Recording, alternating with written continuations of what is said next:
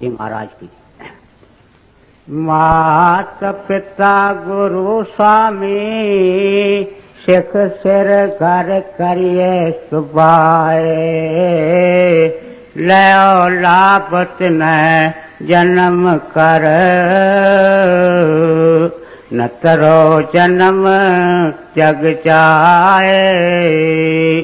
मात पिता गुरु स्वामी सिख सिख कर करिए सुभाए, लो लापत न जन्म कर न तर जन्म जग जाए। यह वाणी गोस्वामी तुलसीदास जी महाराज साहब की है। हम जानते हैं कि आपका ग्रंथ, जिसको हम रामायण कहते हैं, रामचरितमानस कहते हैं, 7 कांड का रामायण कहते हैं, वह विशेषकर उत्तर हिंदुस्तान के घर घर में यह पुस्तक पढ़ी जाती है। इस पुस्तक के अनुवाद दुनिया के कई भाषाओं में हो चुके हैं। इस महात्मा के जीवन के बारे में मैं थोड़े में अर्ज कर दूं कि आज से करीब 400 साल पहले काशी के अंदर ही आपका जन्म हुआ। ये बनिए का काम करते थे और परमार्थ में कैसे लगे ये मैं अर्ज करता हूं, लेकिन इन्होंने पूरन संत से नाम लेकर के नाम की कमाई की, पूरन गति को प्राप्त किया और काशी के अंदर 80 घाट पर 90 साल की उम्र में, आज से करीब 300 साल पहले चोला छोड़ा और जिन जीवों को चिताया, नाम दिया, उनको घर पहुंचाया और हमारे लिए अपनी वाणी इस पुस्तक में, इनका एक और पुस्तक भी है जिसको हम विनय पत्रिका कहते हैं।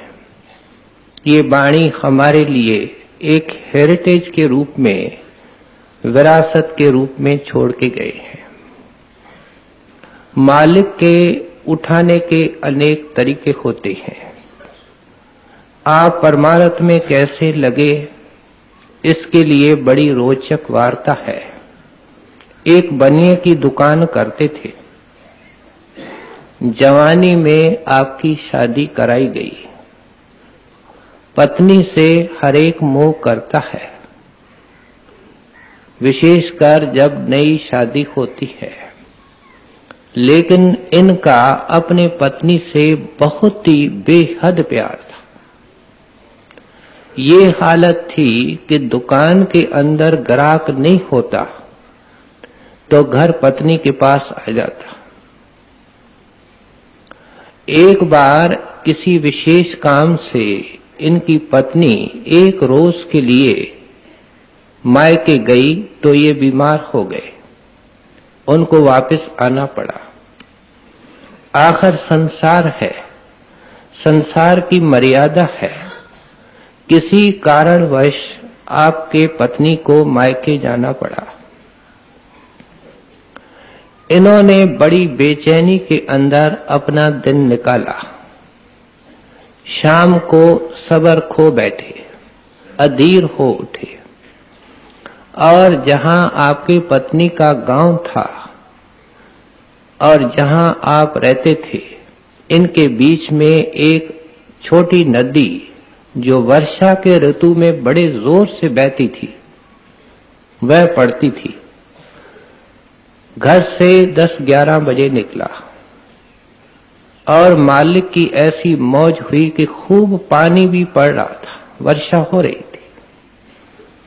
अब ये किश्ती बान के पास आता है, बलाहों को कहता है। वे कहते हैं इतना अंधेरा है, इतनी जोर से वर्षा हो रही है, कल को चले जाना, हम तो ऐसा खतरा मोल नहीं लेंगे। लेकिन आपने बहुत कुछ पैसे भी उनको ऑफर किए। किसी किश्तीबान ने, किसी मलाह ने मंजूर नहीं किए।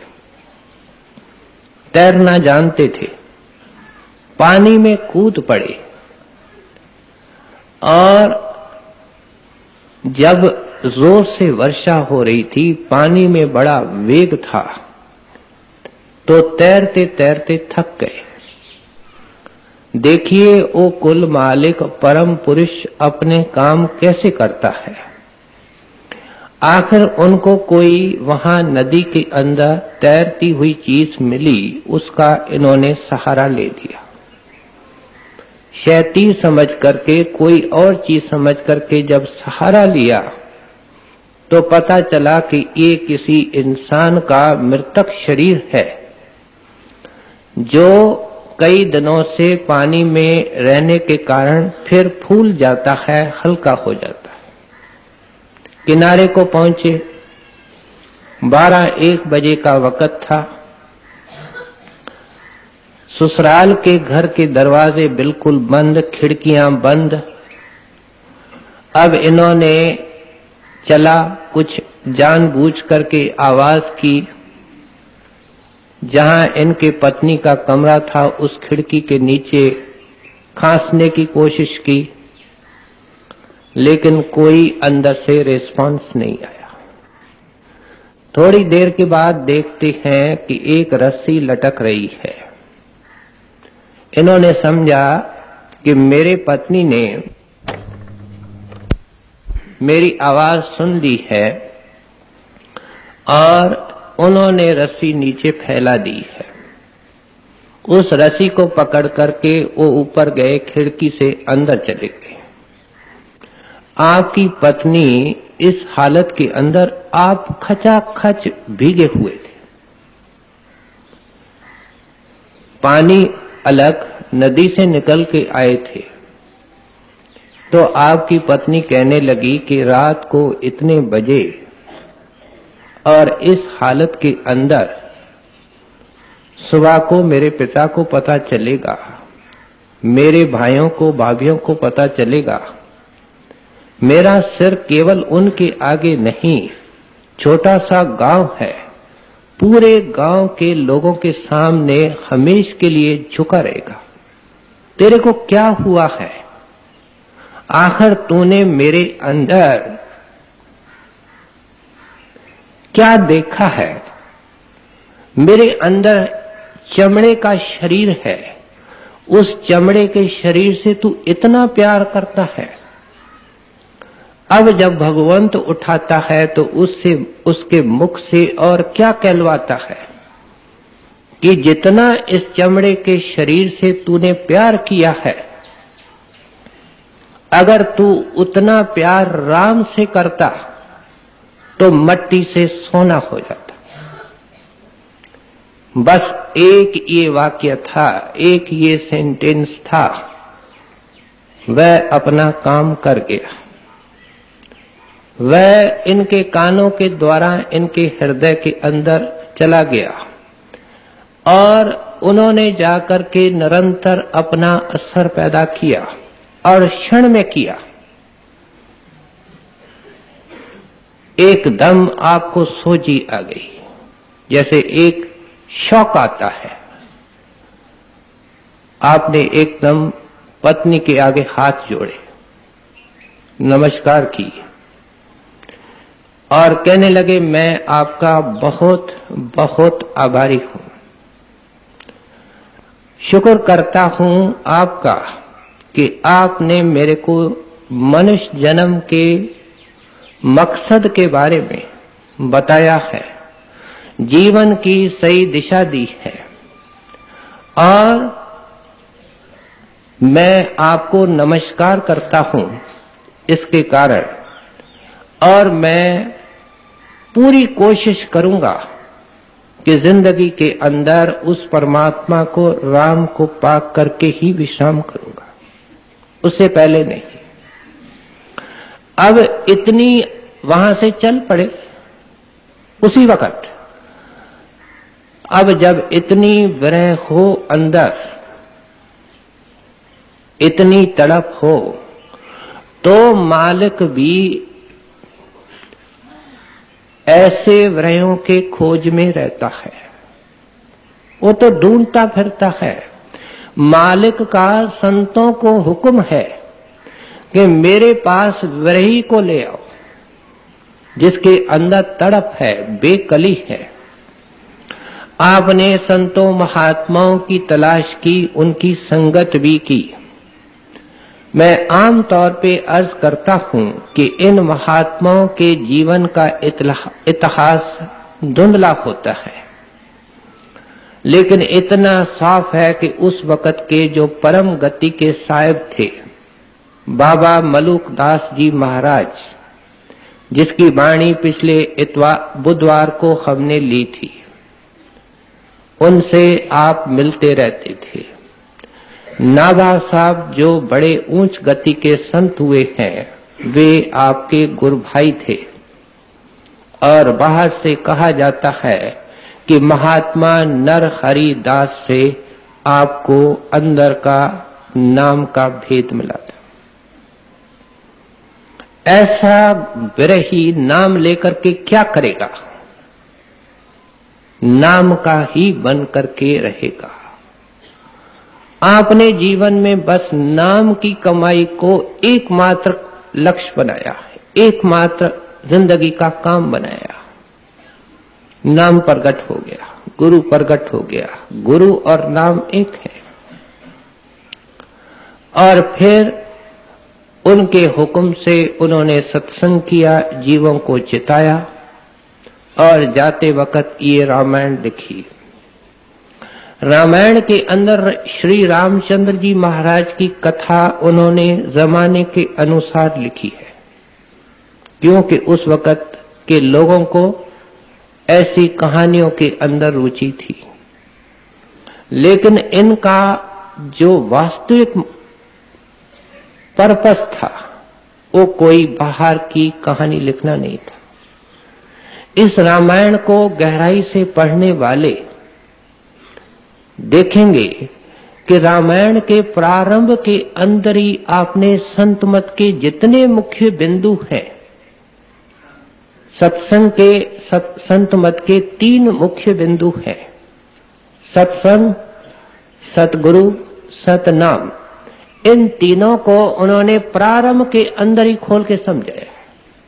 सत्संग की महिमा भी लिखी है, और सतगुरु के लिए लिखते हैं, कृपा सिंध नर रूप हरि। इस एक सिद्धांत के ऊपर संत मत खड़ा है, और वो आपने अपने रामायण के प्रारंभ के अंदर ही लिखा है। और फिर उन्होंने नाम की खूब महिमा की है, अगले दोहे में आएगा। आपने जाते वक्त ये हमारे लिए एक ग्रंथ छोड़ा, और ये महात्मा क्यों छोड़ते हैं? इस शुभ भाव से कि शायद कोई किस्मत वाला इनको पढ़े, क्योंकि किस्मत वाले को ही चोट लगेगी। ऐसे पूर्ण संतों के, महात्माओं के न हमने प्रेम से अब तक दर्शन किए हैं, न अब तक उनके वाणी की हमको कोई चोट लगी है। इसकी साबिती ये है कि हम मां के गर्भ से पैदा हुए हैं। अगर हमको चोट लगती जैसे इस महात्मा को लग गई, तो ये फिर घर को पहुंच जाते, मालिक के गोद में खोते, कौन आवे कौन जाए। भावना ये होती है कि कोई किस्मत वाला एक लफ्ज, एक कड़ी, एक दोहा अपने हृदय में बिठाए, जीवन की दिशा ही बदल जाएगी। अब ये इनका पहला दोहा है। क्या कहते हैं? आप फरमा रहे हैं कि मेरे गुरुदेव के महिमा से शुरू कर रहे हैं। मेरा गुरुदेव मेरा माता और पिता है। फिर कहते हैं मेरे गुरुदेव मेरे स्वामी हैं। और यहां जो इन्होंने तीसरा विशेषण काम में लिया है सिख, ये अलग भाषा है जिसका अर्थ है शिक्षक, उस्ताद, अध्यापक, जिसको बाहर से हम विद्या गुरु कहते हैं। कहते हैं मेरे गुरुदेव मेरे विद्या गुरु भी हैं। और फिर कहते हैं मैं बार बार उनके चरणों में दंडवत करता हूं, जितना करूं उतना थोड़ा। हर इतवार को हम किसी न किसी महात्मा की वाणी सुनते हैं। ऐसे ही भाव फूट फूट करके उनके दिल के अंदर से निकलते हैं, बेअख्तियार निकलते हैं। और फिर ये दोहे का पहला हिस्सा है। दूसरे हिस्से के अंदर आप फरमा रहे हैं कि ऐ दुनिया के लोगों, अब तुमको मनुष्य जन्म मिला है। अगर मनुष्य जन्म पाकर के ऐसे सच्चे महात्मा की खोज करके उनसे अंदर का भेद ले करके नाम की कमाई नहीं करोगे तो मनुष्य जन्म पहले भी अनेक बार तेरा बर्बाद गया है और अब के भी इस अनमोल रतन को खो बैठेगा, बर्बाद चला जाएगा। अब जो आप फरमा रहे हैं इसको थोड़ा विस्तार से हम सोचिए। गुरु को माता और पिता आप क्यों कह रहे हैं? मैं अर्ज कर चुका हूं कि माता और पिता एक मिसाल है। परमार्थ में कोई मिसाल सही नहीं, लेकिन मिसाल देख करके ही समझाती है। इस मिसाल में नुक्स क्या है कि दुनिया के जितने रिश्ते नाते हैं ये जिंदगी के अंदर अव्वल दुनिया के उत्थान पतन में ही अलग हो जाती है, नहीं तो अंत वेले तो सभी रिश्तेदार अलग हो जाते हैं। और गुरु अंत वेले और परलोक में साथ होता है। तो मिसाल अगर देखेंगे तो बिल्कुल सही नहीं है। सही कोई मिसाल दुनिया में मिल ही नहीं सकती है, लेकिन समझाना है और जरूर समझाएंगे, मिसाल देकर के ही समझाएंगे। इसलिए माता और पिता अपने गुरुदेव को कह रहे हैं। माता और पिता के द्वारा ही बच्चा दुनिया में आता है। माता के गर्भ में बच्चा होता है, पिता का उसमें योगदान होता है।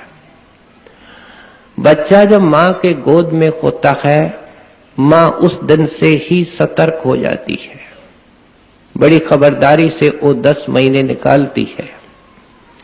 बच्चा पैदा होता है, क्या कष्ट वो देखती है कोई माता ही जानती होगी। जब बच्चा पैदा हो जाता है तो उसका फर्ज शुरू होता है, खत्म नहीं होता। माता बच्चे के लिए क्या क्या कुर्बानियां करती है, किसी कवि के कलम में, किसी भाषा में ये ताकत नहीं है कि उसको बयान करे। उसका चित्र वो आपके सामने ला सकता है, लेकिन उन कृपाओं का, अनंत कृपाओं का जो माता बच्चे के ऊपर करती है, वह कभी भी बयान नहीं हो सकती।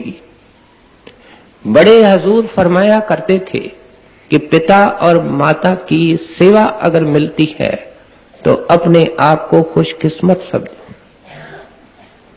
कहते हैं माता का बच्चे के ऊपर बड़ा एहसान है, लेकिन वो एहसान उसको मानती नहीं। सबसे बड़ी बात ये है। और जितना छोटा बच्चा होता है उतना उससे ज्यादा प्यार माता का होता है। बच्चा होता क्या है?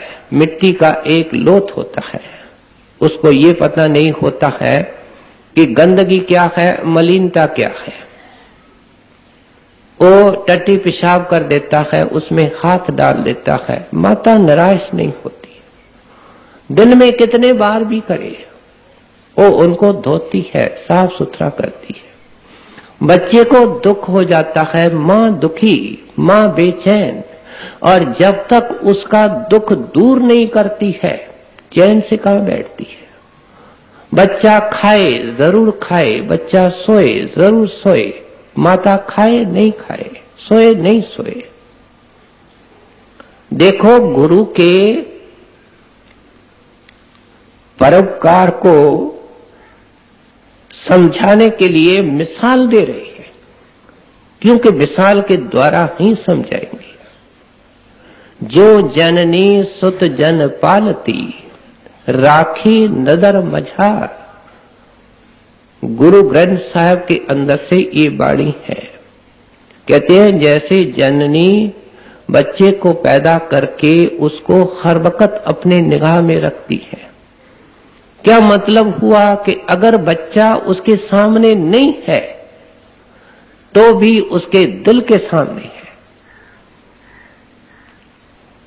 कहीं आग के अंदर हाथ डालेगा, कहीं गली में चला जाएगा, गली में ट्रैफिक है, नीचे आ जाएगा। जो जननी सुत जन पालती, राखी नजर मझार। त्यों सतगुर गुर सिख। जो गुरु का सिख है, जो सतगुरु का सिख है, त्यों सतगुरु गुर सिख राखता हर प्रीत प्यार। कहते हैं उससे भी 100 गुना ज्यादा गुरु अपने सेवक से प्यार करता है और उसके ऊपर नजर रखता है। मौलाना रूम साहब अपने कलाम में लिखते हैं, अपने शिष्य को कह रहे, किसी शिष्य को, कि बेटा तू बेखबर है लेकिन मुर्शिद बाखबर है। और जिस वक्त ये मुरीद शिष्य दुनिया में जन्म लेता है, उससे बहुत अरसा पहले मुर्शिद उसकी संभाल करता आता है। जिसने पूरन संत महात्मा के चरणों में जाना है, किसी भी उम्र में जाए, किसी भी वक्त में जाए, ये निश्चित होता है।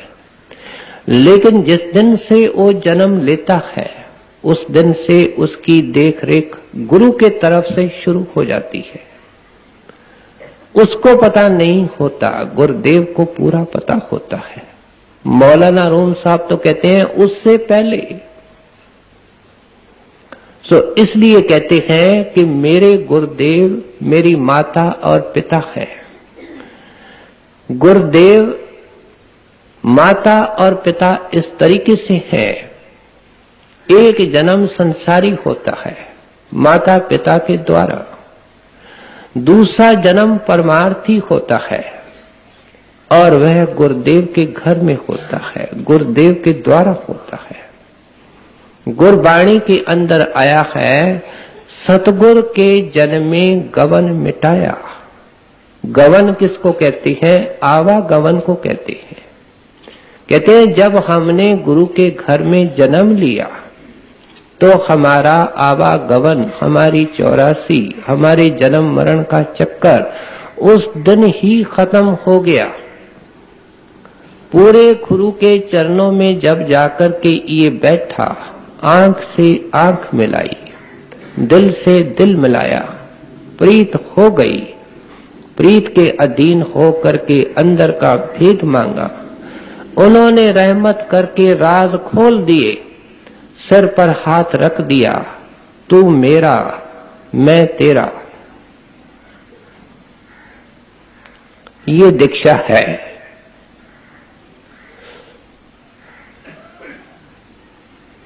गुरुमंत्र कोई कान की फूंक नहीं है। गुरुमंत्र क्या है? तू तेरा मैं तेरा। ये अटल निर्णय है। अब कोई ताकत न तेरे को मेरे से अलग कर सकती है। खंड ब्रह्मांड सूख जाए, जो बीज आज मैंने बोया है उसमें फूल लगेंगे, उससे महक निकलेगी। ये नाम है। कहते हैं जब ये गुरु के घर में जाकर के नाम लेता है तब इसका नया जन्म होता है। Unless ye be born again, ye cannot enter the kingdom of God। जब तक तू जाकर के किसी संत सतगुरु के घर में जन्म नहीं लेगा, क्या अंदर का भेद नहीं लेगा, उसकी शरण नहीं लेगा, तू परमात्मा के देश में कदम रख ही नहीं सकता है। यही हमारे मुसलमान फकीर कहते हैं और यही हमारे हिंदू शास्त्र कहते हैं। फिर आप अपने गुरुदेव को स्वामी कह रहे हैं। जब हम स्वामी कहते हैं तो उसके साथ हमेशा स्वामी किसका होता है? सेवक का। स्वामी शब्द के साथ सेवक का अर्थ इंप्लाइड है। वो मालिक है, हम दास हैं। अब सोचे कि तुलसी साहब जिस तरीके से अपने गुरुदेव के दास बन चुके हैं और उनको स्वामी कह रहे हैं, अगर हमको सतगुरु मिला है, हमने गुरु के घर में जन्म लिया है, क्या हमने गुरु को स्वामी बनाया है, समझा है? हम तो अगर दास हैं तो अपने बाल बच्चों के हैं, पहले तो इस तन के दास हैं। हमारे पुराने सत्संगी हैं, वो तन के पुजारी हैं। आईने को देखने के बगैर घर से निकल नहीं सकते, कपड़े के ऊपर एक दाग नहीं हो, मन पे सैकड़ों दाग लगते हैं। सत्संगी है, काम के, क्रोध के, लोभ के उसकी परवाह नहीं करता है, लेकिन बुशर्ट पे कोई दाग नहीं, साड़ी पे कोई दाग नहीं। इतनी देर का सत्संग किया है। कहते हैं कि तू तन का पुजारी है, तन का दास है, और तन के अंदर बैठ करके तू बेटे बेटियों का, पति पत्नी का, दुनिया का, यारों का, और फिर अनेक अनेक पदार्थों का। मेरी ये चीज कौन ले गया, ये कौन कहता है? स्वामी कहता है, दास नहीं कहता है। ये मेरी है, किसको हक है इसको हाथ लगाने का? 20 साल का पुराना सत्संगी कहता है। ये कौन कहता है? स्वामी कहता है, दास नहीं कहता है। दास कहेगा सब तेरा, सब तेरी मौज। इस हालत में जाकर के ही स्वामी जी, तुलसीदास जी महाराज अपने गुरुदेव को स्वामी कह रहे हैं। खंडों ब्रह्मांडों की उन्होंने देखा अंदर रचना, उसके साहिब इनके गुरुदेव हैं। ये सब देख करके कह रहे हैं। ये कल्पना की बात नहीं है, ये इंटेलेक्चुअल और बौद्धिक चीज नहीं है। शाह इब्राहिम के पास एक नौकर आया। उस जमाने के अंदर नौकर नहीं होते थे, गुलाम होते थे, जिसको हम दास प्रथा कहते हैं। क्या अपने आप को जिंदगी भर बेच दिया? जो मालिक खिलावे, जो पहनने को देवे, जैसे रखे, जो काम कराए, तनख्वाह वगैरह कुछ नहीं। पहले पेमेंट हो गई कि इसको, गुलाम को हमने इतने में खरीद कर लिया। इसको जर खरीद गुलाम कहते थे। ऐसा एक आदमी उनके पास आया कि मैं अपनी जिंदगी आपके सेवा में अर्पण करना चाहता हूं। शाह इब्राहिम की अनेक रोचक वार्ताएं हमने इस सत्संग में सुनी है। खुदा का बड़ा मुतलाशी था, बड़ा बरई था, रात दिन उसके खोज में और प्यार में पुकारता रहता था। अभी वक्त नहीं आया। कई ठोकरें जिंदगी में उनको लगी और बाद में उन्होंने उनके वश होकर के घर को छोड़ा, राजपाट को छोड़ा। ये उससे पहले की वार्ता है। उन ठोकरों में से एक ठोकर है। कहता है, भाई तुमको, तुम्हारे लिए क्या देना पड़ेगा? कहते हैं, हजरत जो देंगे। अच्छा, खाने को? कहते हैं, जो खिलाएंगे। पहनने के लिए कहते हैं जो पहनने को देंगे। काम कहते हैं काम जो आप हुक्म करेंगे सो करूंगा। और आपकी कोई मांग, हाथ जोड़ के कहता है मैं नौकर, मैं गुलाम। और गुलाम की भी कोई मांग होती है हजरत। मांग तो साहब की होती है, स्वामी की होती है, मांग आपकी होगी। मेरा काम आज्ञा को पालन करना होगा। मैं तो अपने आप को समर्पण करने आया हूं और सारी जिंदगी के लिए करने आया हूं। मेरी कौन सी मांग है? ये उस नौकर के, उस गुलाम के लफ्ज शाह इब्राहिम के दिल के अंदर तीर के तरह चले गए। एकदम उनको रखा, लेकिन वहां से उठ करके अपने कमरे में गया और खूब रोया। कहता है ऐ खुदावंद, मैं तुम्हारे याद में फिरता रहता हूं और ये एक आदमी केवल पेट के खातर, रोटी कपड़े के खातर सब कुछ मेरे हवाले करने को तैयार है, और मैंने तेरे वास्ते तो कुछ भी नहीं किया है। इसको कहते हैं दास। इसको कहते हैं स्वामी के भावना से गुरु को देखना। अगर हमारे अंदर कोई संसारी इच्छा है, कोई इच्छा है, हम स्वामी हैं, हम दास नहीं हैं। दास कौन है? जो अपनी हस्ती को मटिया मेट कर देता है, खत्म कर देता है, उसकी कोई दावा नहीं। कहते हैं तू मेरा स्वामी है, फिर कहते हैं तू गुरुदेव मेरा शिक्षक है। बाहर से जाहल आदमी, गांव के लोग, औरतें, आदमी ऐसे महापुरुष के पास जाते हैं। एक बात याद रखें कि जो कामिल फकीर होते हैं उनके सत्संग के अंदर मिसालें भी बड़ी आसान होती हैं और वो सत्संग भी बड़ा सीधा करते हैं। वो कोई बड़े गहरे या गूढ़ मंत्र नहीं सुनाते हैं, सीधा साधा उपदेश, और परमात्मा के मिलने का रास्ता भी बहुत सीधा और सरल है। हम लोगों ने ही उसको कॉम्प्लिकेटेड किया है। सेवक जब सतगुरु से आंख मिलाता है और सतगुरु जब सेवक के ऊपर दृष्टि डालता है, वो बेजुबानी जुबान से उसको पढ़ाता है। उसके पढ़ाने का और तरीका है। सत्संग के द्वारा भी बहुत कुछ पढ़ाता है। जब हम संतों महात्माओं के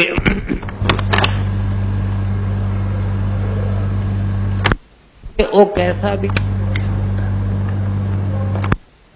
परमार्थ के ख्याल से देखा जाए तो कोरा है, निपट अनपढ़ है, अज्ञानी है।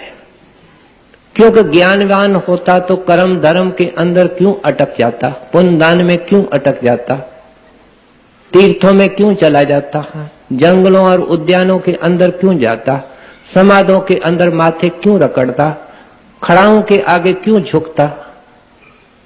भली बाहर से विद्वान हो, लेकिन संत मत के, संतों महात्माओं के दृष्टि से वो कोरा ग्रंथ हो, वो कोरा होता है।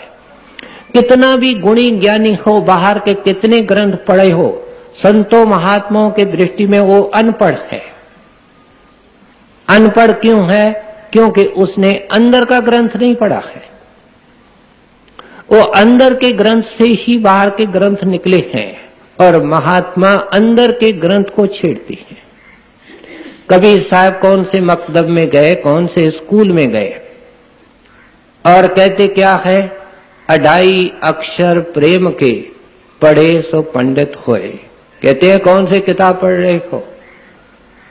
प्रेम के अनंत खजाने अंदर हैं। उसका जब अनुभव होगा तब तू पंडित बनेगा, तब तू ज्ञानी बनेगा और तेरे को अपनी होश आएगी और सब संसार की और रचना का तेरे को पता लगेगा, रचना करने वाले का भी ज्ञान होगा। 2.5 अक्षर तो केवल समझाने के लिए लिखते हैं, क्योंकि प्रेम जब हिंदी में लिखा जाता है तो प पूरी लिखी जाती है, मैं पूरी लिखी जाती है, र आदि लिखी जाती है। बाकी वो प्रेम तो अंदर है, वो कोई अक्षर नहीं है। गुरु नानक देव जी अपने वाणी के अंदर लिखते हैं, एक अक्षर हर मन वसे नानक होत निहाल। कहते मैंने बाहर के अक्षरों और किताबों को क्या करना है। वो एक अक्षर क्या है, वो नाम है, वो शब्द है। और जब बुल्ले शाह 40 साल उन्होंने बाहर की किताब पढ़े, शाह इनायत ने कृपा की, इनायत मिले और इनायत हो गई। और क्या लिखते हैं, इल्मो बस करी ओ यार, इको अलफ तेरी दरकार। जिसको गुरु नानक देव जी एक अक्षर हर मन बसे, उसको ये मुसलमान फकीर कहता है, इको अलफ तेरी दरकार। वो एक अलफ है, वो एक अक्षर है, वो प्रेम का है और वो अंदर के ग्रंथ का है। अंदर के ग्रंथ का एक ही सफा है, उसमें एक ही लाइन है, उस एक लाइन में एक ही अक्षर है और वो प्रेम है। कहते हैं उसको पढ़ना है। वो प्रेम की मूर्त होती है सतगुरु, वही अक्षर पढ़ाता है, अंदर के ग्रंथ को खोलता है। कहते हैं मैं तो कोड़ा पता नहीं कहां कहां फिरता रहा जन्मों जन्मों से, अंदर जाकर के जन्मों जन्मों का अपना ज्ञान हो जाता है, हर चीज का हो जाता है। ऐसी अवस्था में जाकर के ही तुलसीदास जी महाराज कहते हैं कि परमार्थ के अंदर भी आप हमारे शिक्षक हैं। हम तो कोरे थे, बाहर मुखी थे, दुनिया के प्यारों के अंदर उलझे हुए थे। हमको क्या पता कि परमात्मा के मिलने की निर्मल राह, सच्ची परमार्थ की राह कौन सी है।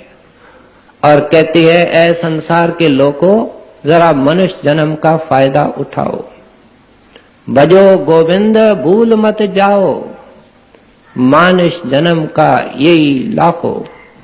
कहते हैं मनुष्य जन्म का लाहा लेना चाहते हो, लाभ लेना चाहते हो, भजो गोविंद। गोविंद भी अंदर है, भजना भी अंदर है। भजन क्या है, अंदर के शब्द को सुनना है। कहते हैं उस गोविंद के मुख से आवाज आ रही है कि ऐ मेरी आत्मा मेरे पास आ जा। उस आवाज को जब आत्मा अपने अंदर के कानों से सुनेगी, तब जाकर के गोविंद का भजन होगा। भजो गोविंद भूल मत जाओ, मानुष जन्म का यही लाहो। कहते हैं इसके लिए इंसान का जन्म मिला है। ये है तुलसी साहब का पहला दोहा। अगर आगे नहीं भी पढ़ा जाए, नहीं भी सुना जाए तो फैसला ही है, लेकिन सुने कि तुलसी साहब ये जो संत मत है, इसके जो नाजुक पक्ष है, इसकी जो डेलिकेसीज हैं, इसकी जो सैटेलिटीज हैं, उनको किस तरीके से खोल के समझाते हैं। निर्गुण ते पात बड़, नाम प्रभाव अपार, कहो नाम बड़ राम ते, निज विचार अनुसार।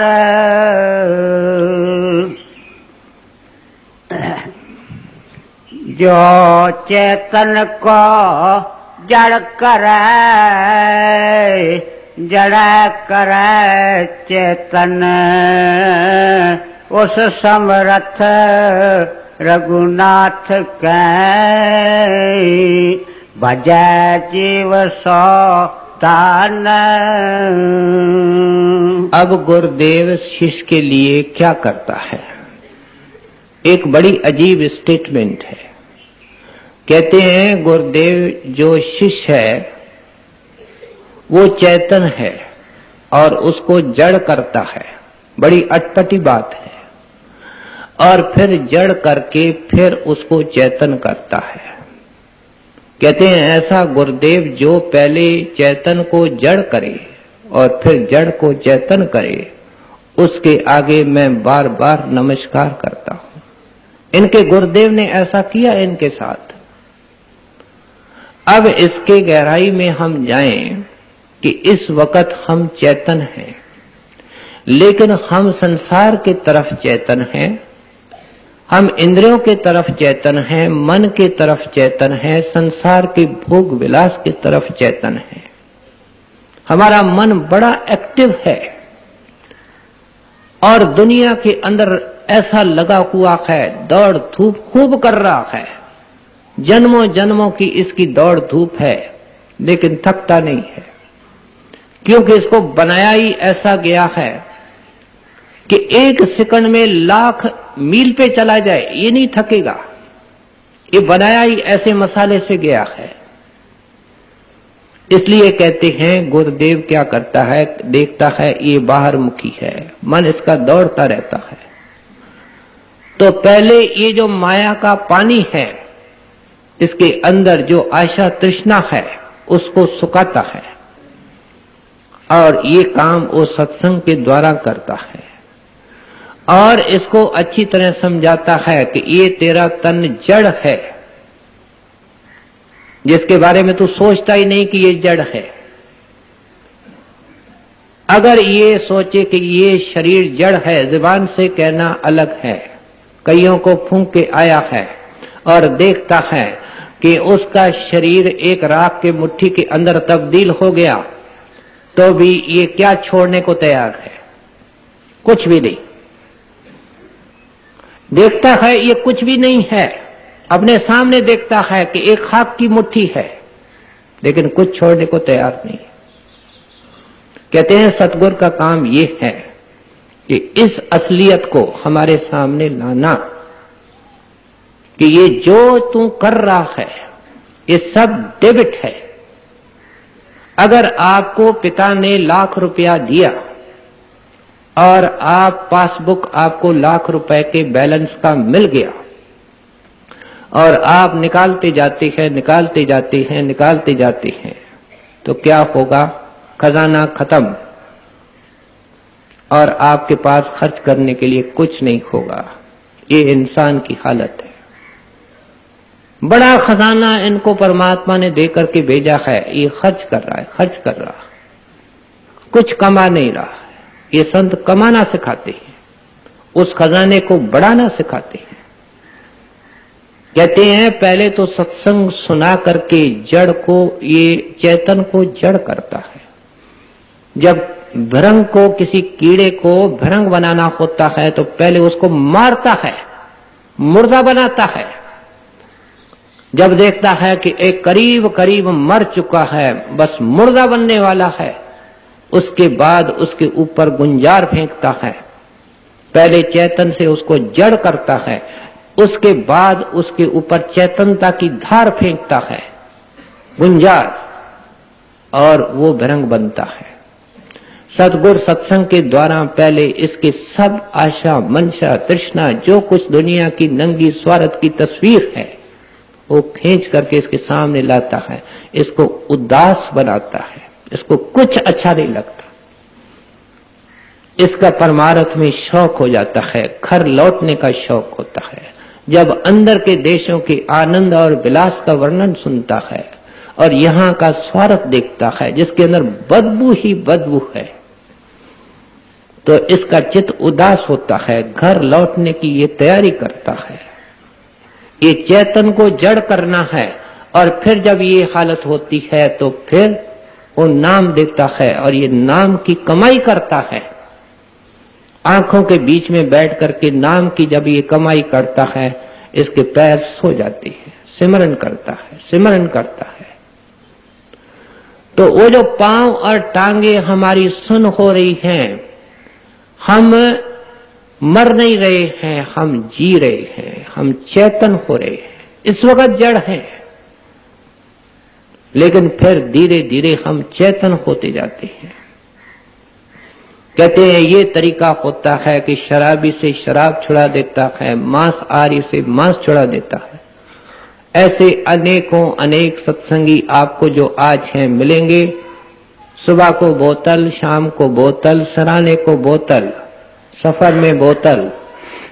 पंडित अगर कहता कि तेरी बोतल जिंदगी में छूटेगी तो कहता पंडित जी अपने किताब को फाड़ दो, ये तो शमशान भूमि में हमारे साथ जाएगी। ऐसे आपको हजारों सत्संग में मिलेंगे जिनकी इस तरीके से शराब छूटी है जैसे अचानक हाथ से पानी कांच का कोई गिलास गिर जाता है। वो खुद हैरान है कैसे छूट गई।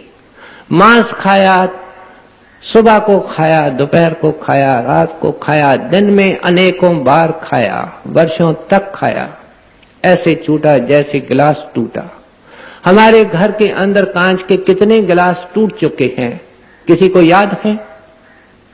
इस तरीके से उसको याद भी नहीं रहता है ये कैसे छूट गया। गुरुदेव का ये मिरेकल है, ये उसके आंख का जादू है, उसके रूप का जादू है। करामत वो कोई और बाहर की नहीं करता है, उसके वाणी का जादू है। कहते हैं ये चैतन्यता का, ये माया का पानी सुखा देता है और फिर अंदर में इसको चेतन करता है, सचेत करता है। सूरत की धाराएं जैसे सिमटती हैं। चेतनता क्या है? प्रकाश से शुरू होती है। घंटे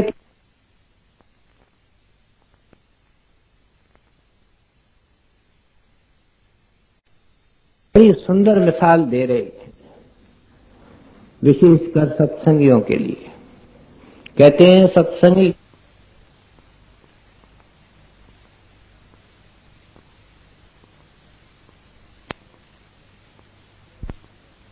जो ये कहता है कि नाम की कमाई ये नहीं होती है, ये केवल मन का एक बहाना है। याद रखो दुनिया का हर एक काम, सत्संगी की मैं बात कर रहा हूं, हर एक काम के अंदर मन उसको साथ देगा, सहयोग देगा, कोऑपरेट करेगा। एक नाम के कमाई के अंदर मन उज़र बनाना शुरू करेगा, क्योंकि मन को काम यही दिया गया है। इस पर्पस से ही त्रिलोकीनाथ ने बनाया है। ये छोटा काल है, बड़ा खतरनाक काल है। बड़ा काल तो हम ऊपर जाकर के देखेंगे और जब वहां पहुंचेंगे वो हमसे डरेगा, हम उससे नहीं डरेंगे। ऐसी ताकत आ जाती है सत्संगी में। लेकिन अब वो जो काल, छोटा काल है हमारे अंदर बैठा है, वो हमको दिन ब दिन परमार्थ से दूर करता है। गुरु दिन ब दिन इसको नजदीक लाना चाहता है। अब इसको गुरु के साथ सहयोग करना चाहिए। एक मिसाल दे रहे हैं कि तू कहता है कि अब मेरे नाम जपने का वक्त नहीं आया, मैं छोटा हूं, अभी तो मैं लाइफ में एस्टेब्लिश ही नहीं होया, अब तो बच्चे ही नहीं हुए, बच्चे लायक नहीं हुए, नौकरियों को नहीं लगे, लड़कियों की शादी नहीं कराई। भाई ये भी कोई वक्त है नाम जपने का। और फिर मेरे पास एक सत्संगी रहता है, वो कहता है, वो 20 साल का पुराना सत्संगी है भाई, रात को सोया पड़ा होता है, क्या मेरे ऊपर ही जिम्मेवारी है कि मैं उठ करके नाम की कमाई करूं? जब दुनिया में पैसे कमाने का सवाल होता है तो ये नहीं कहता है कि ये गली के अंदर भीख मांग रहा है, मैं भी भीख मांगू। उस वक्त तो ये कहता है मैं अमीर हूंगा। लेकिन मन देखो इसको कैसे धक्का देता है, कैसा चतुर है। कोई वकील दुनिया का इस मन से पहुंच नहीं सकता। दुनिया के सारे वकील इसने बनाए हैं। जितने वकीलों के कानून हैं सब मन ने बनाए हैं। तो मन से कौन पहुंचे? ये कहते हैं भाई ये काम इस्तगना का नहीं है, मुलतवी करने का नहीं है, क्योंकि श्वासों का कोई भरोसा नहीं है। आगे बताते हैं। इसलिए कहते हैं कि एक मिसाल दे रहे हैं कि एक लड़का है जो बचपन से तैरना शुरू करता है और तैरना सीखता है और सीखता जाता है और उसमें एक्सपर्ट हो जाता है। अगर ऐसा तैराक अचानक पानी के अंदर गिर जाए, किसी पुल से भी गिर जाए, तो भी वो डूबेगा नहीं, क्योंकि वो तैरना जानता है। कहते हैं बेटा ये तैरना है और पांव से ये शुरू होता है। ये मन और माया की नदी है।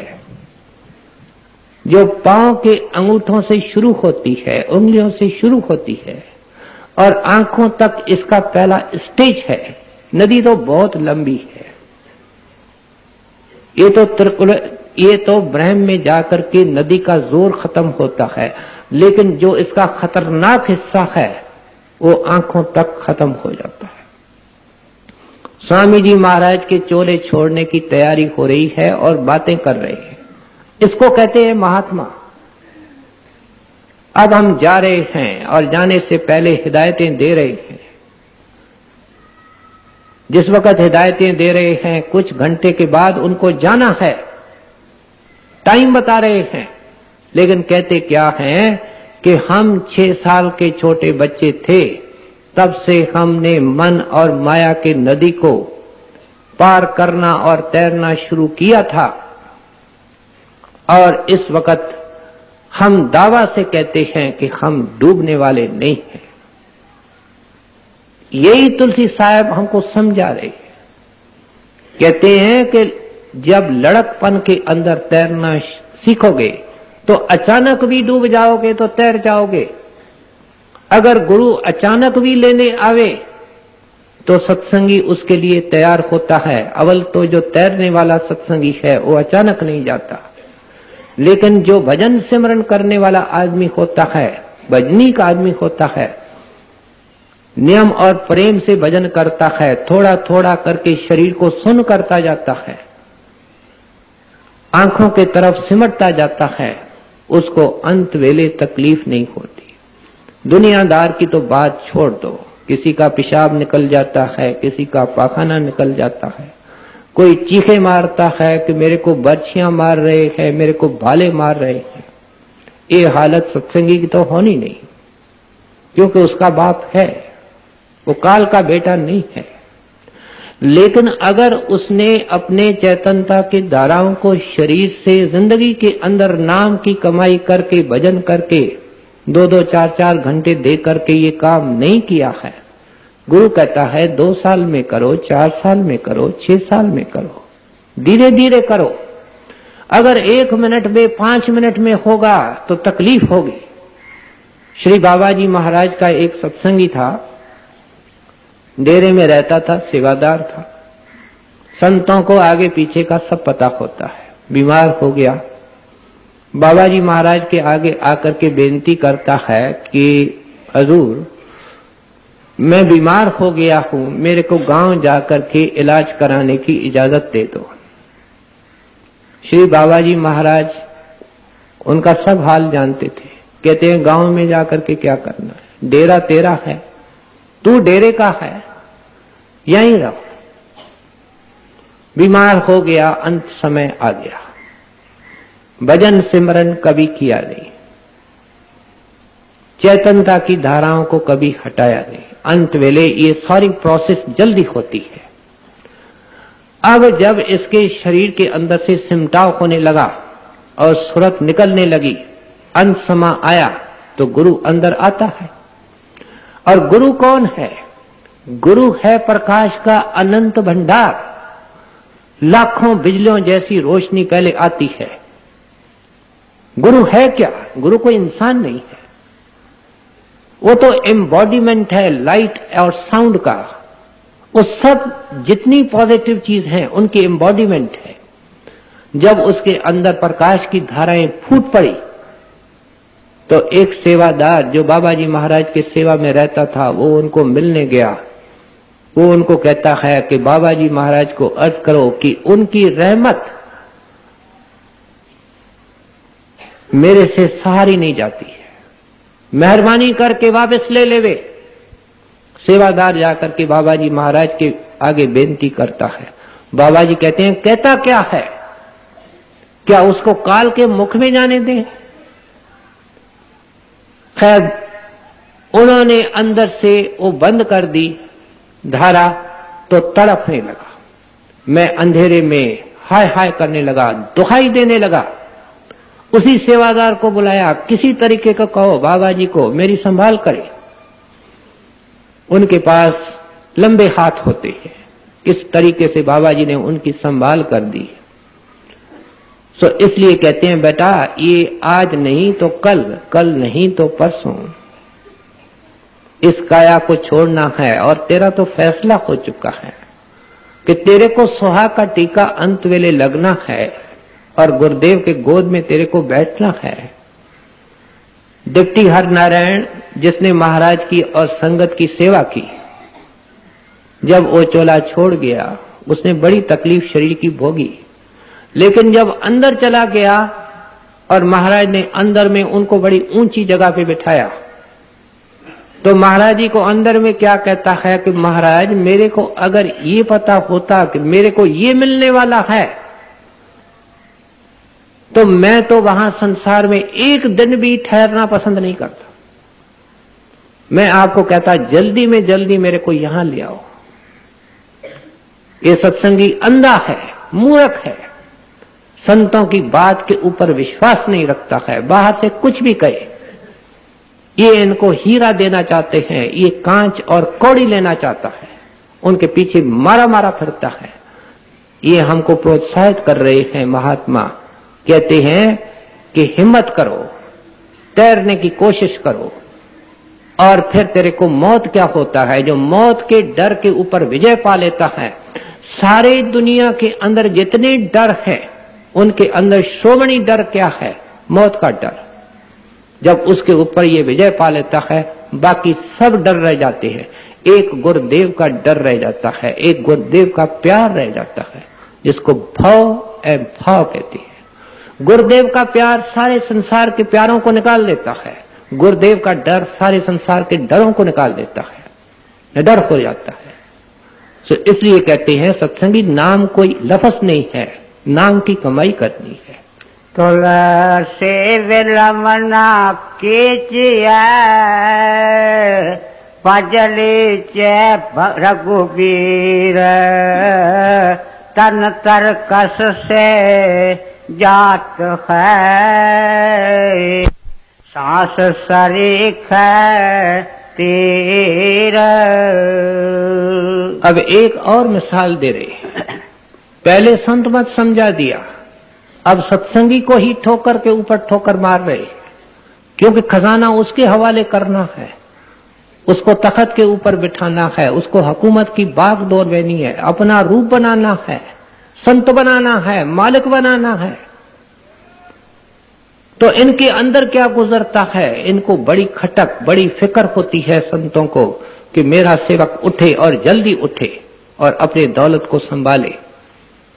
शिकारी की मिसाल दे रहे हैं, कहते शिकारी शिकार करने को निकलता है और तरकस के अंदर तीर डाल करके कमान लेकर के चलता है, और किस ख्याल से चलता है कि कुछ शिकार करके आऊंगा।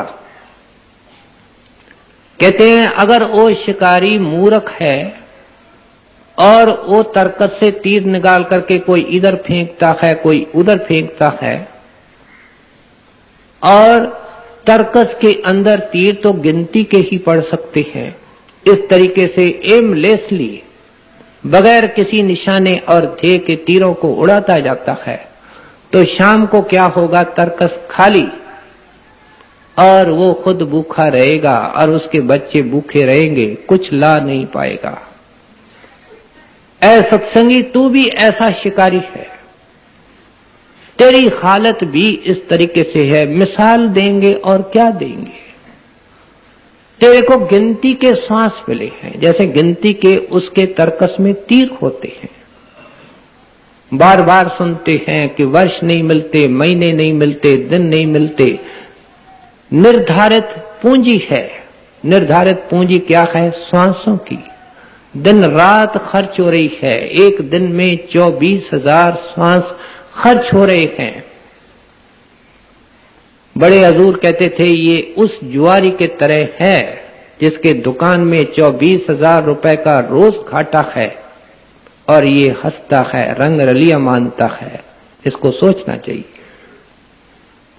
बाप की पूंजी उड़ा रहा है, बढ़ा नहीं रहा है, सब डेबिट हो रहा है, क्रेडिट कुछ नहीं हो रहा है। कहते हैं अगर आप पासबुक को देखते हैं कि डेबिट डेबिट डेबिट, तो आपका दिल मायूस होता है, ये क्या हो रहा है, कुछ पढ़ नहीं रहा है। कहते हैं तुम्हारा दिल इतना भी नहीं करता है, एक छोटी सी दुनिया की पूंजी है जिसके पासबुक को देख करके तू सुस्त होता है। श्वास श्वास और श्वास, खर्च खर्च और खर्च। कहते हैं कभी उनको बढ़ाने की कोशिश की, कभी उसके द्वारा रतन बनाने की कोशिश की। रतन कैसे बनता है? ये दम हीरा लाल है, गिन गिन गुर को सौंप। कहते हैं हीरा लाल तब बनेगा जब गुरु के नाम के अंदर उसको खर्च करेगा, संभाल संभाल करके गुरु के हवाले करेगा। गुरु के पास एक पेटी है, हर एक सत्संगी उसमें उसके नाम की कमाई रखता जाता है, उसका खजाना रखता जाता है। न वो पेटी है न वो खजाना है, मिसाल है। और जब ये इस शरीर को छोड़ता है, सारा खजाना उसके हवाले करता है। और खजाने से होता क्या है? एक आदमी को लॉटरी मिल जाती है तो पहला पहला क्या काम करता है कि जितने कर्जाई हैं उनको कर्ज देता है और फिर अपना मकान बनाता है, खुशहाल की जिंदगी निकालता है। कहते हैं जितने कर्मों के कर्जे हैं उस कमाई से सब चुका लेगा, बाइज्जत अपने घर को चला जाएगा। महल तो क्या बनाना है, तेरा महल बना हुआ है, तेरा तख्त पड़ा है, तेरा ताज पड़ा है, सोना है, और वो तख्त और ताज इंतजार कर रहा है सचखंड में कि इसके बैठने वाला कहां गया, आवे आकर के बैठे, आकर के अपने हुकूमत की बागडोर संभाले। वो साहिब साहिब बन जाता है। तो इसलिए आप उपदेश करते हैं कि श्वासों की चौकीदारी करो, श्वास श्वास में सिमरन करो। सकल ग्रंथ का अर्थ है सकल बात की बात, दरिया सिमरन नाम का कर लीजिए दिन रात। जो दिन को ही नहीं करता वो रात को क्या करे, जो रात को नहीं करता है वो दिन को क्या करे। ये रेसिप्रोकल है। सुबह को उठ करके बैठेगा और मन को डंडा मारेगा कि तुमने नाम के अलावा और कोई संसारिक गुनावन नहीं उठाना है, सिमरन करना है, सिमरन करना है। ऐसा आदमी आगे पीछे सिमरन करेगा, गुरु के प्यार को संभाल करके रखेगा। भूले याद करो, भूले याद करो, भूले याद करो। यही तो सारी जिंदगी की लड़ाई है, यही तो सारी जिंदगी का सच्चा काम है, यही तो सारी जिंदगी की मजदूरी है। इसलिए बाहर से मिसाल एक शिकारी की दे रहे हैं कि एमलेसली वो तरकस उठा रहा है। दुनिया का आदमी तो एमलेसली अपने श्वास खर्च करता है, सत्संगी को पता लग जाता है ये घास काटने का काम है, ये जोहरी का काम है। तू जोहरी है, ये घास काटने वाला है संसारी। अब तू जोहरी बन करके घास काटता है, तेरी खोटी किस्मत है। कहते हैं ये तेरी खोटी किस्मत है कि तेरे को सोने बनाने का हुनर सिखाया गया, हीरे कमाने का हुनर सिखाया गया, और तू घास काट करके चारा ने मजदूरी ले रहा है। देख ले। इसलिए जब संत ठोकर मारते हैं तो ठोकर के ऊपर ठोकर मारते हैं और मारने में कोई कमी और कसर नहीं छोड़ते। क्या कमी और कसर तुलसीदास जी महाराज छोड़ रहे हैं? सत्संगी के समझा रहे हैं एक एक श्वास की चौकीदारी करो।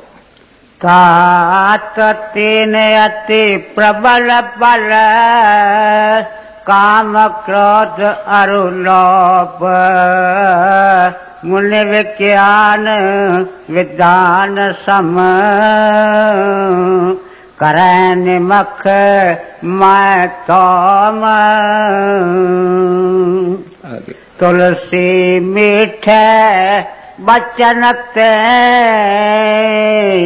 सुख उपजत चौर, वशीकरण एक मंत्र है, तज दे बचन कठोर।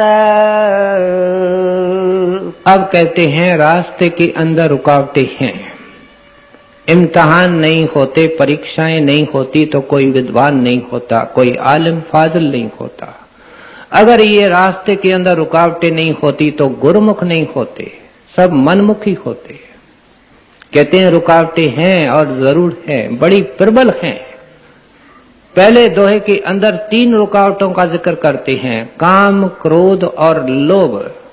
कहते हैं बड़े महाशत्रु हैं, महाबैरी हैं, साधक का रास्ता रोकते हैं। लेकिन ये गुरु के प्रेम की ढाल लेकर के, उनकी तलवार लेकर के आगे बढ़ता है और उनका विनाश करता है, उनको खत्म करता है। क्या मतलब है? कुछ भी हो जाए, जो अभ्यास करने वाला, जिसको अभ्यास से प्यार है, कितना भी कोई क्रोध करे, वो कभी क्रोध नहीं करेगा। क्योंकि क्रोध करेगा 15 दिन वो बैठ नहीं सकेगा, बैठेगा आंख मूंद करके बुगले के तरह बैठेगा, लेकिन भजन नहीं कर सकेगा। शांत पानी के ऊपर अगर एक पत्थर फेंक देते हो जोर से, तो उसको पानी से टक्कर मारने में 1 सेकंड लगती है, लेकिन लहरें 5, 7, 10 मिनट उठती है। हवा का झोंका आता है 1 मिनट के लिए, पेड़ के पत्ते आधे आधे घंटे के लिए हिलते रहते हैं। कहते हैं तू सोच किसका नुकसान कर रहा है। इसलिए कोई कितना भी कड़वा बोले, तू मीठा बोल। बड़े हजूर के दरबार में एक माई खड़ी होकर के कहती है कि हजूर मेरा पति बेसत्संगी है और वो मेरे को मारता है। महाराज कहते हैं उपाय एक ही है कि उनसे कोई बहस मत कर, जितनी तू उनकी सेवा करती है दुगनी कर, तिगुनी कर। जितना उनसे प्यार करती है दुगना प्यार कर। देखो जवाब क्या मिल रहा है। बहन भाई को इसको गहराई से सोचना चाहिए कि एक महापुरुष अपने सेवक को क्या जवाब दे रहे हैं। वो कहती है मेरे को मारते हैं, और वो कहते हैं तू उसकी दुगनी सेवा कर, दुगने प्यार से पेश आ, पत्थर पानी हो जाएगा। महाराज उसके साथ उनको मिसाल दे रहे हैं कि प्रेम ऐसी चीज है कि शेर को काबू कर देता है, और कह रहे हैं मैंने खुद देखा है। शेख सादी ने अपने गुलिस्तान के अंदर अपनी एक वार्ता लिखी है, उनका एक ग्रंथ है गुलिस्तान। लिखते हैं कि मैं जिज्ञासु था, फकीरों के खोज में था, बाद में तो वो खुद फकीर बन गए। और मैं किसी फकीर के घर पर गया और उसके पत्नी से पूछा, तो कहने लगी वो जंगल में गए हैं, हकलाल की रोटी खाते हैं, लकड़ियों को इकट्ठे करने गए। मेरे अंदर शौक था, उस शौक के अधीन होकर के उस महात्मा के, उस फकीर के दीदार के लिए मैं जंगल में चला गया और एक मोड़ पे खड़ा होकर के उनके लौटने की इंतजार करने लगा। तो क्या देखता हूं कि वो फकीर शेर के ऊपर सवार है और उसके लकड़ियों का जो गट्ठर है वो भी शेर के ऊपर रखा हुआ है, और उसके हाथ में एक चाबुक है, और वो चाबुक कोई लकड़ी का नहीं, उसके अंदर हाथ में एक लंबा सांप है। उस चाबुक से शेर को मार करके आगे चला रही है। शेख सादी के छक्के छूट गए, हक्का बक्का हो गया, डरने लगा। तो फकीर जोर से हंस करके बोलता है, ऐ सादी क्यों डरते हो, क्यों घबराते हो? मैं आपको एक मंत्र देता हूं, एक नुस्खा देता हूं कि जो रब से प्यार करता है उसे सब प्यार करते हैं, जो रब का डर मानता है उसे सब डरते हैं। ये सब तेरे बस में आएंगे अगर उसको तू बस कर लेगा।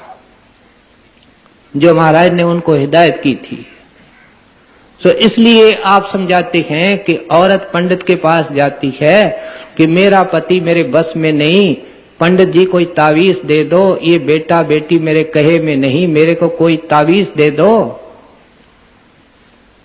तो तुलसीदास जी महाराज कहते हैं क्यों पंडितों के पास जाते हो, मैं तुमको तावीज देता हूं, मैं तुमको मंत्र देता हूं। और वो मंत्र क्या है? वशीकरण एक मंत्र है, तज दे वचन कठोर।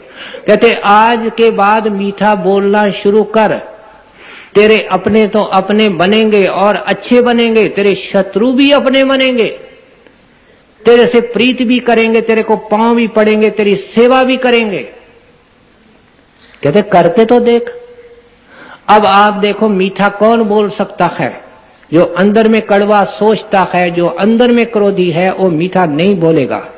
अगर वो मीठा बोलेगा तो उसके मन और जुबान का मेल नहीं है और उसमें असर नहीं होगा। जब उसके अंदर से क्रोध पैदा होना बंद होगा, ये क्षमावान बनेगा, ये सब बातें जुड़ी हैं। मीठा वह बोल सकेगा जिसके अंदर में क्रोध नहीं है। अंदर में क्रोध वो नहीं रखेगा जो क्षमावान बनेगा। क्षमावान वह बनेगा जो अपने अवगुणों की जांच करेगा और अपने अवगुणों का एहसास रखेगा कि सब यहां हम दुनिया के अंदर भूलरहार हैं। महाराज जी बार बार चिट्ठियों में लिखते हैं, we are all struggling souls. हम सब इस मैदान के अंदर जुटने वाले, लड़ने वाले सिपाही हैं, कोई सेनापति नहीं है। सेनापति एक सतगुरु है। सो कहते ये तब होगा जब तू अपने अवगुणों की पड़ताल करेगा। क्राइस्ट के पास एक औरत को ले गए, बहुत सारे लोग थे, उनको मारने के लिए तैयार थे, हाथों में पत्थर कि हजरत इन्होंने बहुत बड़ा गुनाह किया है, कुकर्म किया। और मूसा की जो कोड है, मैंने पिछले बार बताया था कि ये ईसाइयों का पैगंबर हुआ है, उनके कोड के अनुसार इनको पत्थर मार करके खत्म करना चाहिए। आपका हुक्म। क्राइस्ट तो मालिक का रूप थे, कहने लगे मेरा तो ये अर्ज है, हुक्म तो वो साहिब का है कि पत्थर मारो, लेकिन पत्थर वह पहले मारे जिसने कोई पाप नहीं किया हो। क्यों? कि अगर उसने ऐसे आदमी ने जिसने पाप किया है और वो पत्थर मारेगा तो उसको पत्थर मारने का पाप लगेगा और दुगना पाप चढ़ जाएगा। सबके हाथों से पत्थर निकल गए और उस माई, सब चले भी गए, वो जो बाहर से पतित माई थी वो रह गई। उसने देखा कि इसने क्या करिश्मा कर दिया, वो उनके चरणों में गिर पड़ी और उन्होंने कहा बेटा अपने पापों के लिए पछतावा करो। और अंग्रेजी में उनको क्या कहते हैं, सिन नो मोर। इसके बाद गुनाह नहीं करना। पछतावे का एक ही तरीका है कि उस गुनाह को दोहराया न जाए, वापस न किया जाए। और वो उनकी बड़ी भक्तन सेवका हो गई। सो इसलिए कहते हैं ये रास्ते के रुकावटें होती हैं। क्रोध को छोड़ो, मीठा बोलना शुरू करो। और मीठा तब बोलोगे जब दूसरे के अवगुणों को नजरअंदाज करोगे, और वह तब होगा जब अपने अवगुणों की पड़ताल करोगे। नहीं विद्या बाहुबल, बल नहीं खर्चन को ताम, मौसम पतत पतंग की, तुम पत राखो भगवान। अब आखिर में कहते हैं, और ये आखिर में ही प्रसाद मिलता है। जैसे सत्संग होता है बाद में प्रसाद बांटा जाता है, ऐसे संतों महात्माओं के वाणी के अंदर आखिर में प्रसाद दीनता का बांटा जाता है। कहते हैं महाराज आपने मेरे को अंगीकार किया, बुलाया भी आपने, अंगीकार भी आपने किया। पहले आपने बाहर से बुलाया, बाहर से अंगीकार किया, फिर आपने अंदर बुलाया और अंदर से अंगीकार किया। आपने मेरे को नाम से जोड़ा, आपने मेरे को नाम के सहारे चढ़ाया, आपने मेरे को घर को पहुंचाया, आपने मेरे को सब कुछ खजाने की चाबियां दे दी। अब मेरा सिर झुका हुआ है। एक यतीम लड़का हो, सड़कों के अंदर धक्के खाने वाला, उसको एक करोड़पति मोटर में अचानक बिठा लेवे और घर को ले आवे, सारे महल उसके, सारे नौकर उसके, कितना भी वो मान करे, लेकिन जब उस करोड़पति के सामने आएगा तो उसका सिर झुक जाएगा। क्योंकि उसको याद आएगा अपना इतिहास कि मैं तो सड़कों पे धक्का खाने वाला यतीम था, इसकी मेहर बड़ी दृष्टि मोटर से पड़ गई। इसने ड्राइवर को कहा, उसने मोटर रोकी, मेरे को अंदर बिठाया, मेरे वस्त्र चेंज कर दिए, मेरी शक्ल बदल गई, मेरे ख्याल बदल गए, मेरी आदतें बदल गई। मेरी रुसवाई और कंगाली दूर हो गई। इन्होंने मेरे को करोड़पति बना दिया, बल्कि मेरे को सारी जायदाद का मालिक बना दिया। अब वो क्या सोचेगा? दीन, दीन और बहुत दीन। कहते हैं मैं बड़ा पतित हूं, मेरी मत खोटी है महाराज। कब कह रहे हैं ये वाणी? कब लिखते हैं? सचखंड पहुंच करके, सचखंड पहुंच करके, सभी खजानों के मालिक हो करके, सभी शक्तियों के साहिब हो करके कहते हैं मैं महाराज, मेरे खोट को देखोगे, मेरे अंदर जो मलिनता है उनको देखोगे, तुम मेरे जैसे पतित का कैसे उद्धार करोगे? तुम दीनानाथ हो, तुम दीनबंधु हो, तुम पतित पावन हो। तुम अपने नाम की पैज रखो, तुम अपने नाम की बर्द रखो, तुम अपने नाम के तरफ देखो। और आपने अपने नाम के तरफ ही देखा, मेरे तरफ कहां देखा? अगर मेरे को देखते तो करोड़ों जनों में मेरा उद्धार नहीं होता। आपने तो अपने नाम को देखा कि चलो मैंने इनको बेटा बना लिया है, अब इसको बादशाह बनाओ। सो इसलिए हमको सिखा रहे हैं कि कितना पाओ। ये वास्तव में जो दीनता है सचखंड में आती है, उससे नीचे नीचे दीनता आती है।